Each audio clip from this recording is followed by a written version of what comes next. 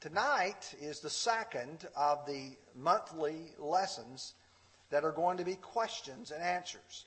I do have 4 or 5 more questions that have been asked, and Lord willing, next month I will deal with some of those as well. But tonight I want to deal with 2, and I do want to begin by pointing out question and answers is an excellent way to learn.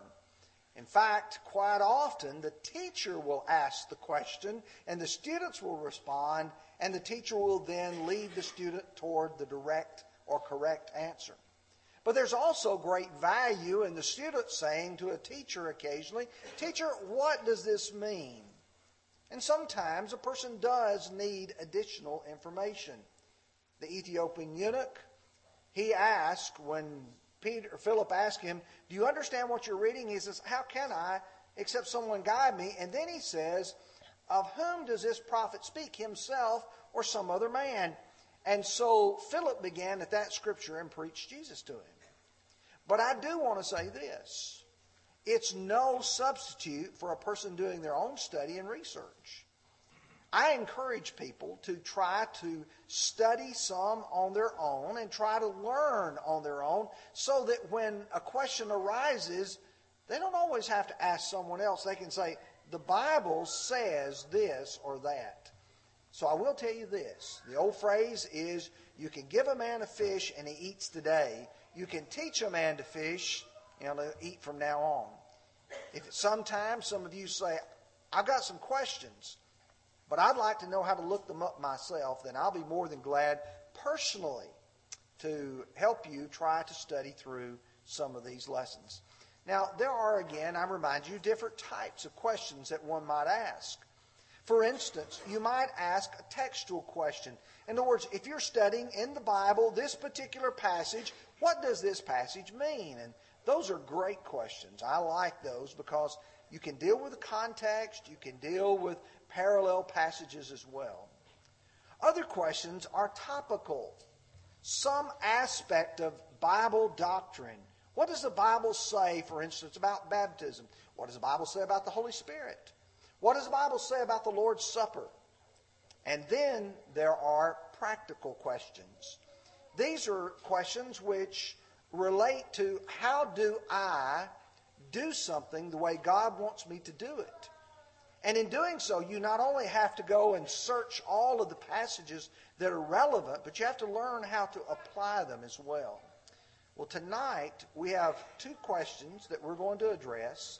One is topical and one is practical. The first one that was asked, would you explain demon possession? Now, I think that's a very appropriate question considering the time of year. For the next several weeks, many of you may turn on your television and see horror movies. I don't know if that's something you are interested in or not. But in watching many of those, there will be a demonic overtone, if not outright directly relating to it. The second question is, what could we do to be more friendly and attract more visitors? That's also a really good question. So let's address these 2 in tonight. And as we talk about demon possession, we're going to talk about the views that men hold toward that. We're going to then look at some biblical teaching on it. And then finally, to address what is the real question on most people's minds is, does demon possession happen today?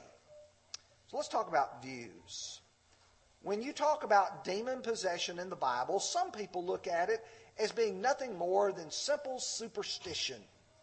And in that case, they believe it simply did not exist. And in this case, they are infidels. The word infidel means not a believer. To give you a good example, in Acts 23 and verse 8, Luke is describing the composure of the Jewish Sanhedrin. And he says about a certain group, he says, "For the Sadducees say there is no resurrection, no angel or spirit, but the Pharisees confess both." People today who do not believe in demons are just like the Sadducees in the sense that they do not believe that there is a spirit realm, either of good spirits or of evil spirits. There are others who believe that, yes, there were people who were diagnosed as being demon-possessed in the Bible, but that was really just a misdiagnosis, and people were in reality troubled with a mental illness. I don't know if you have ever dealt with people who say they saw things. I have been to Moccasin Bend twice, and I have been in a section where the people who are, I'm trying to be very polite about the way I say this, not very in touch with reality. And in doing so, some of those people might appear to you to have some sort of spirit within them. They certainly are not in their right minds. The third view is that people were actually possessed by evil spirits that were allowed by God. Now, I know many people will say, well, where did these evil spirits come from? And what is their composure? What are they made out of? Where did they arise from? Well, there's two possibilities. The first one is that they are possibly angels who fell but were not consigned to the prison or to the abyss. Now, I don't want to spend a lot of time dealing with this, but I'd like to lead you just through 2 or 3 passages. In 2 Peter 2 and verse 4, he says, "For if God did not spare angels who sinned, but cast them down to hell to be delivered them to chains of darkness to be reserved for judgment." And if you take Jude's parallel in Jude verse 6, he talks about that being a prison. In Luke 8 and verse 31, "And they begged him that he would not command them to go out into the abyss." The big picture here is that there were angelic type beings that were to be consigned to an abyss, to be consigned to a prison, to be consigned to a place of torment, but some did not go there. And you say, well, surely they all did. Well, not necessarily. If you go to the book of Job, to Job chapter 1, verses 6 and 7, it says, "Now there was a day when the sons of God came and presented themselves before the Lord," and listen, "and Satan came among them. And the Lord said to Satan, 'From where do you come?' So Satan answered the Lord and said, 'From going to and fro on the earth, and from walking back and forth on it.'" Now we do know that Satan fell, as Jesus said, as like a lightning from heaven. But we also know from Job chapter 1 that Satan did not go to the prison or to the abyss. So it is very possible that demons like Satan, who was the prince of demons, was the one who, perhaps like others, who were not consigned there. There are others who hold that this is possibly the spirits of evil men. And as we talk about Mark chapter 5 in a moment, I will point out to you why some think they might be the spirits of evil men. Now, as you go a little bit further, I want to address some biblical teaching on the subject. Number one, we have to recognize that the Bible makes a distinction between being possessed of an evil spirit or demon possession and that of an illness. Let me give you a couple of passages. Matthew 8, verse 16. "When evening had come, they brought him many who were demon-possessed, and he cast the spirits out with a word, and," that's your conjunction, "and healed all who were sick." Matthew 4, verse 24. "Then his fame went out through all Syria, and they brought to him all sick people who were afflicted with various diseases and torments, and those who were demon-possessed, epileptics and paralytics, and he healed them." Now, if you will notice, they are people who were gathered together, and there was a sense in which there was demon possession, and that was a casting out, and then there were those who were healed of various diseases. I tried to find one passage that I thought would teach as much as possible in one place, so I didn't drag you around through several passages. So I'm going to ask you to open your Bibles now to Mark chapter 5. We're going to look at verses 1 through 15. We will go through point by point on these. And I think if you've got your Bible, it would be good. But if you don't, there are pew Bibles in front of you. And be good, because after we read the passage, we're just going to simply make reference to some specific points in these verses. Then they came to the other side of the sea, to the country of the Gadarenes. And when he had come out of the boat, immediately there met him out of the tombs a man with an unclean spirit, who had his dwelling among the tombs. And no one could bind him, not even with chains, because he had often been bound with shackles and chains, and the chains had been pulled apart by him, and the shackles broken in pieces. Neither could anyone tame him. And always, night and day, he was in the mountains and in the tombs, crying out and cutting himself with stones. When he saw Jesus from afar, he ran and worshipped him, and he cried out with a loud voice and said, "What have I to do with you, Jesus, Son of the Most High God? I implore you by God that you do not torment me." For he said to him, "Come out of the man, unclean spirit." Then he asked him, "What is your name?" And he answered, saying, "My name is Legion, for we are many." Also he begged him earnestly that he would not send them out of the country. Now a large herd of swine was feeding there near the mountains. So all the demons begged him, saying, "Send us into the swine, that we may enter them." And at once Jesus gave them permission. Then the unclean spirits went out and entered the swine, and there were about 2,000. And the herd ran violently down the steep place into the sea and drowned in the sea. So those who fed the swine fled, and they told it in the city and in the country, and they went out to see what had happened. Then they came to Jesus and saw the one who had been demon-possessed and had the legion sitting and clothed and in his right mind. And they were afraid. Now let's, for just a few moments, try to break this passage down. Look at verses 2 and 3. Out of the tombs, dwelling in the tombs. That's one of the reasons why people think this might be the spirits of departed evil men, because of the attraction to these mortal tenements, the death and the tombstones and the various parts of the cemetery.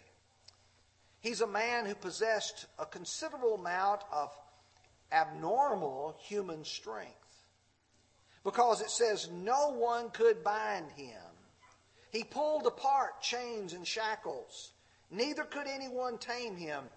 You know, you could put a set of children's handcuffs on me, and I could be able to just jerk them apart, and nobody would think that was anything remarkable, because they're just made out of small either metal or plastic.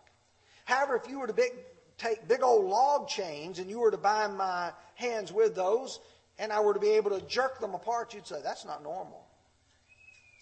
In fact, those chains are so strong that generally people can't do that. But those possessed of demons had that power. If you look at verse 5, it says, night and day, crying out and cutting himself with stones. The demonic possession was such that the person who was possessed was literally tormented in his body. No sleep, night and day. The physical exhaustion must have been awful. But to cut yourself with the stones, whether those cuttings were for the markings or whether those cuttings were for just the letting of blood, it had to be to torment that body. But I want you to notice carefully what we find in verses 6 and 7. It says, seeing Jesus from afar. That means that he was looking for Jesus. Looking at a distance, seeing him from afar. And it says, he called out and specifically named him Jesus, Son of God. He knew who Jesus was, and he fell down before him which was an act of reverence, which is what the word worship to mean, this particular word worship mean anyway. When I go to the other parts of the Bible, James chapter 2, verse 19, you believe that there is one God? You do well. Even the demons believe and tremble. When they know they're in the presence of the Almighty God or the Almighty Jesus, they know that they're in the presence of someone much more powerful than they. I want you to notice in the context, they ask permission. They do not make demands because they're in no position to make demands. Mark 1 verse 34 tells us, then he healed many who were sick with various diseases and cast out many demons, and he did not allow the demons to speak because they knew him. There was a time in the personal ministry of Jesus when he said, you can't tell anybody. He made the demons not talk, but this case, in Mark 5, they're able to speak. Verse 7 is an interesting verse. The demons say, what have I to do with you? Now that's a phrase that we may not always appreciate because it's an idiom. It's a phrase that has meaning. Like you're pulling my leg means you're joking with me.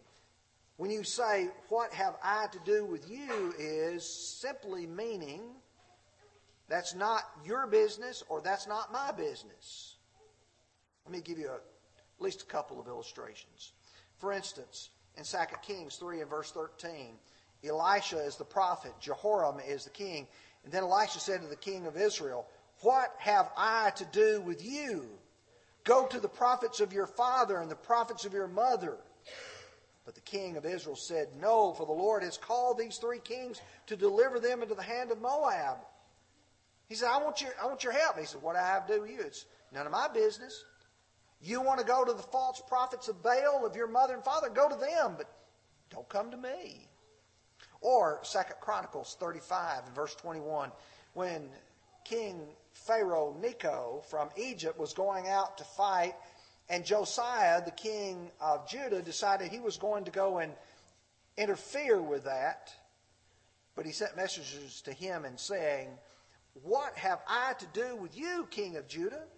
I have not come out against you this day, but against the house with which I have war. For God commanded me to make haste. Refrain from meddling with God, who is with me, lest he destroy you. Notice how he says, what have I to do with you, king of Judah? I don't have any business with you. This is none of your concern. When the demon says to Jesus, what have I to do with you? He was saying, I don't want you meddling in what I'm doing. Jesus didn't listen to the demon. The demon was not in control. Get to verse 7. He asks and says, do not torment me. And the reason why is he knew his ultimate fate. I want you to listen to the parallel passage in Matthew 8, verse 29. And suddenly he cried out, saying, what have we to do with you, Jesus, you Son of God? Have you come here to torment us? Notice that last phrase, before the time.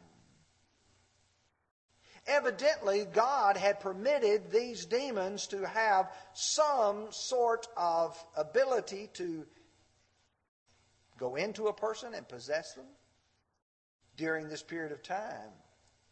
And what they're saying is, please don't do it now. Give us a little bit more time. We know, according to verse 8, that the demons came out.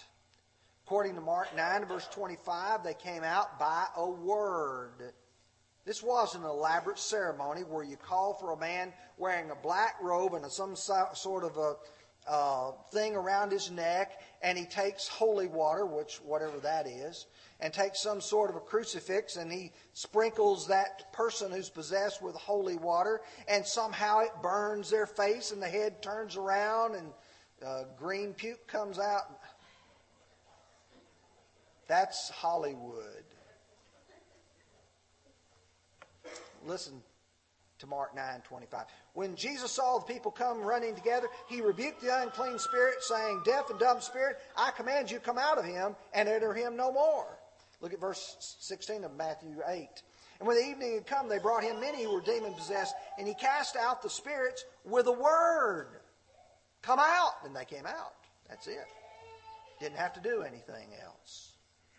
Get to verse 9, and Jesus asked, what's your name? Who are you? I said, Legion. Because we're many. What you learn here is more than one evil spirit could possess one person. More than one evil spirit. You don't see that on television. They asked, send us into the swine, verse 12. What that means is not only could demons possess a person, they could possess an animal. That's interesting. Of course, animals have a hard time dealing with it because what happens is they ran off of that steep bank into the Sea of Galilee and drowned there, 2,000 of them. When you get to verse 15, there's an important phrase there. They came, they found the man sitting instead of running around like a crazy person. They found him clothed, and Mark says, in his right mind. Once the demon had been cast out, that person then had no one else or nothing else controlling him from the inside, tormenting him. Now, I know that took a long time, much more than I intended to, but I felt like that was important to take that passage. But then the question comes up, well, can that happen today? Can a demon possess a person against their will and come in and now cause somebody to cut themselves, cause them to live in tombs, cause them to have superhuman-like strength? I think you have to back up and ask the question, why did God allow this to start with?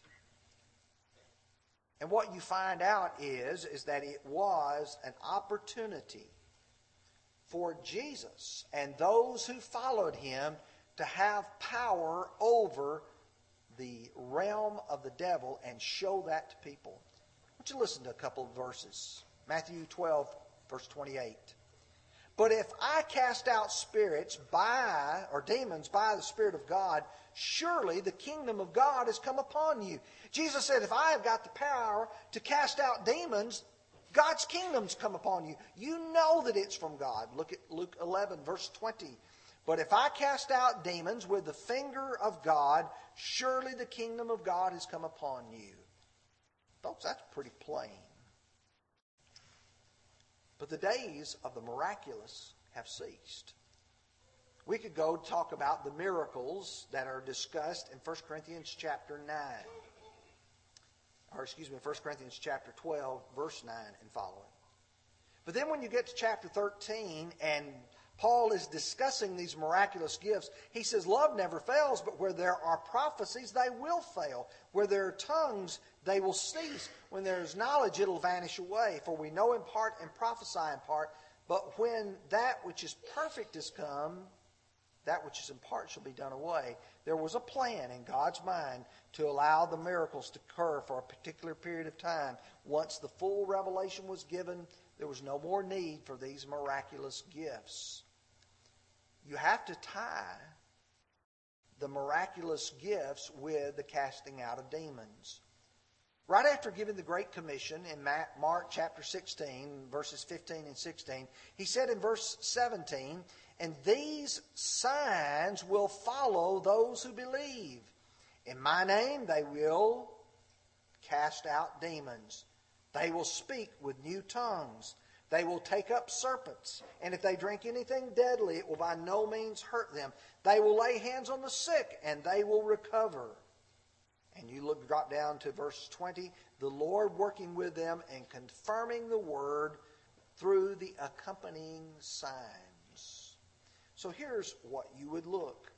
It would be unfair for God to allow demon possession today with no one with a miraculous ability to take those demons and cast them out. So it makes no sense whatsoever. I will give you one other passage. I'm not fully convinced that that's what this passage is talking about, but I will present it to you anyway, and that's found in the book of Zechariah, chapter 13 and verse 2. In that day, or it shall be in that day, says the Lord of hosts, that I will cut off the name of the idols from the land, and they shall no longer be remembered, I will also cut off the prophets and the unclean spirits to depart from the land. I know there are some brethren who hold the view that when he says, I'm going to cut off the prophets and the unclean spirits, that has reference to 1 Corinthians chapter 13, that when the miraculous gift would cease, so would the evil spirits. That was question number 1. I'm going to take question number 2 very quickly. And it's really 2 questions. How to be more friendly and how to attract visitors. But I know the substance and the person who asked the question, they're concerned with the Lord's church growing. And that's a good question. We ought to, every one of us, be concerned with doing our part to help the Lord's church grow. If we're not doing what we ought to be doing. But let me point out some things that we must not do. We must not change God's plan for the work and the worship of the church. I have no authority to do it, number 1. But number 2, that would make us something different than what God wants us to do. Many people are doing that. In doing so, there's some trying to spice up the church by making the worship services much more entertaining, make the church much more appealing to, and I'm going to say this directly, the lust of the flesh. We're thinking in worldly terms instead of spiritual terms when we're trying to make it appeal to the worldly people. We can never change the focus from pleasing God to pleasing man. I would deal with Romans 15, but I just want to take Galatians 1 and verse 10. For do I now persuade men or God? Or do I seek to please men? For if I still pleased men, I would not be a bondservant of Christ. If you and I decide somewhere in our minds that in order to make the church grow, we're going to abandon what God is pleased with to what man is pleased with, then we're no longer serving God. We're serving man. But Christians ought to be the friendliest and the most caring people, serving God and loving our fellow man. We ought to let people, when they come in, know that we love them, we love their souls, we want them to be here, and God wants them to be here. I will tell you, when you go to 1 Corinthians chapter 14, verses 23 through 25, he's talking about their exercising spiritual gifts, miraculous gifts, in their local assembly. He is concerned with the fact that some would come together and they would be speaking in tongues and speaking in prophecy, and people would come in as a visitor and they would hear all this going on and they would be confused. But Paul goes on to say in verse 25, if a person is listening carefully and you're preaching and teaching what's correct, he said, and thus the secrets of his heart will be revealed, and so falling down on his face, he will worship God and report that God is truly among you. We want to worship God in such a fashion that people, when they come, say, hey, those people love God, those people are trying to serve God, and God is among them. And when you and I conduct ourselves as God would have us to, people can't complain. You know, sometimes people come to services. I've met people whose family and friend comes, and they're not here because they want to be, but because Mama said, you got to go to church with me, or Daddy said, you've got to go to church with me, or the husband or the wife said, you've got to go to church with me. In 1 Peter 2:12, he says, having your conduct honorable among the Gentiles, that when they speak against you as evildoers, they may, by your good works which they observe, glorify God in the day of visitation. We ought to be conducting ourselves so that when people come in among us, they would look, and maybe they didn't want to come for the right reason, but they look and they say, those people are worshiping God, those people are acting right, they're caring about people, they're doing the right thing. Let me talk to you for just a moment about some practical things that I think are involved. I think we need to practice the golden rule. You know what Matthew 7:12 says? We paraphrase it. Do unto others as you would have them to do unto you. Therefore, whatever you want men to do to you, do also to them. For this is the law and the prophets. I'd like for you to think, how would you like to be treated when you go on vacation? And you don't know anyone there. You go into an assembly of God's people. How do you want them to treat you? Or maybe you move into a new community and you are now trying to find a home congregation. How do you want those people to treat you? Well, let's be specific for just a moment or two. I want somebody to greet me and ask my name. I want someone to say to me, who are you? And they say, well, what do you do? Well, I'm a preacher. Oh, good. You can lead the opening prayer today.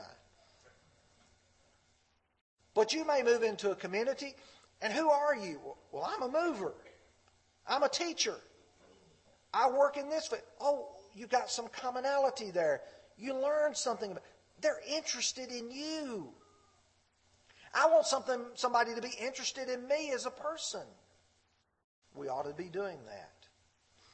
We ought to offer to help locating the auditorium, the restrooms, the classes, anything else. Somebody walks in the door, which direction do you go? They've never been in this building. Do you go right? Do you go left? Do you go up? Do you go down? Our auditorium is this way. Be helpful. If I go in the door, I want somebody to say, the auditorium's this way. If you need the restrooms, they're around this corner. Now I'm fixing to meddle. I'm serious. Move over. Don't say, I got here first, and if you wanted the end of the seat, then you need to have gotten here earlier than me.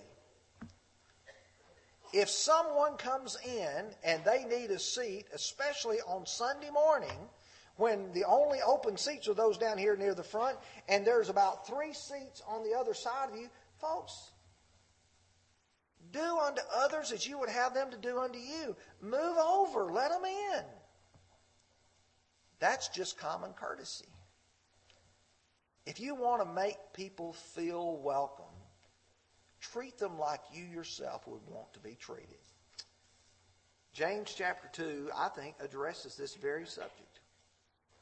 In verse 2, if there should come into your assembly a man with gold rings and fine apparel, and there should come into you a poor man in filthy clothes, and you pay attention to the one wearing the fine clothes, and you say to him, you sit here in a good place. And you say to the poor man, you stand there, or you sit here at my footstool. Have you not shown partiality among yourselves and become judges with evil thoughts, folks? That's pretty plain. If we look at certain people and we say, I'm not moving over for them, what have we done? The attraction usually comes from outside our building. Yes, we get visitors. We had a number with us this morning. I'm glad because we had a number of our folks gone.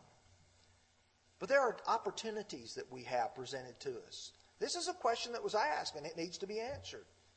When we have opportunities like the Autumn Street Fair, we ought to fill every one of those slots with opportunities for people to go out and greet folks. And folks, you can do that. You can go out and say, hey, I'm Tony Lawrence. I'm from Bobby Branch. Would you like a calendar, a daily Bible reading calendar? Would you like this or would you like that? We don't have many opportunities to reach out. When we do, we need to take every advantage of them. We need to be giving personal invitation to our family, our friends, our co-workers. We should never be ashamed to invite them. Many of them will say, oh, would you like to go to church with us? Many of them will say, oh, we're having a special singing. They don't mind inviting us, but are we inviting them? Let me tell you times when people are often ready to listen. In Colossians 4 and verse 5, walk in wisdom to those who are on the outside, redeeming the time. Ephesians 5:16, redeeming the time because the days are evil. The word redeeming the time literally carries with it the idea, make the best of every opportunity that you have. You're at the funeral home. Somebody has not been to church in 5 years. And you're sitting there next to them and they're bemoaning the fact that they are seeing themselves in that casket. They're seeing their own mortality. And they're saying, I need to get back in church. Don't let that opportunity pass. You'll never get that opportunity again. Say, you do need to get back in church, and we've got a seat for you. I'll move over for you. There's a place for you at Bobby Branch. You get them in the building. We love them. We treat them like we ought to treat them, and those people will come back. One more, and then I'm going to quit. Don't be critical of the church. Don't run down the elders. Don't make fun of the song leaders. Don't talk bad about the preacher. Don't talk ugly about the church whatsoever. And let me tell you why. If I tell you that I went to eat at a restaurant today and the food was terrible and it cost too much, would you want to go eat there? No. If you go out and you say, well, we got them old elders, and we got that old preacher, he preaches way too long. And by the time you get through describing the church, why would anybody ever want to go to church there? We need to be the kind of people who say, Sunday morning rolls around and I love to go to church. I love to be able to sing, pray, and open my Bible and study God's Word. I want to tell you, some people really wonder if there's demon possession day because of all the evil. You see all the ungodliness in this world? It's not because Satan has control of somebody. It's because they have agreed with Satan. They believed his lies. But let's not let the devil direct our lives. The Bible tells us in James 4 and verse 7, therefore submit to God and resist the devil, and he will flee from you. I hope that our lesson tonight has been beneficial. Let me urge you tonight. It may be that you're here and you've been mulling around in your mind, I need to be a Christian. I need to be obedient to the gospel. I've heard the sermons. I know faith. I know repentance. I know confession. I know being baptized. And I really need to do that. Why are you waiting? It's not going to get any easier tomorrow. It's not going to be more convenient at a later season, a la Felix. Why not obey the gospel tonight? If you're a Christian and need to come home, please come back while we stand and sing.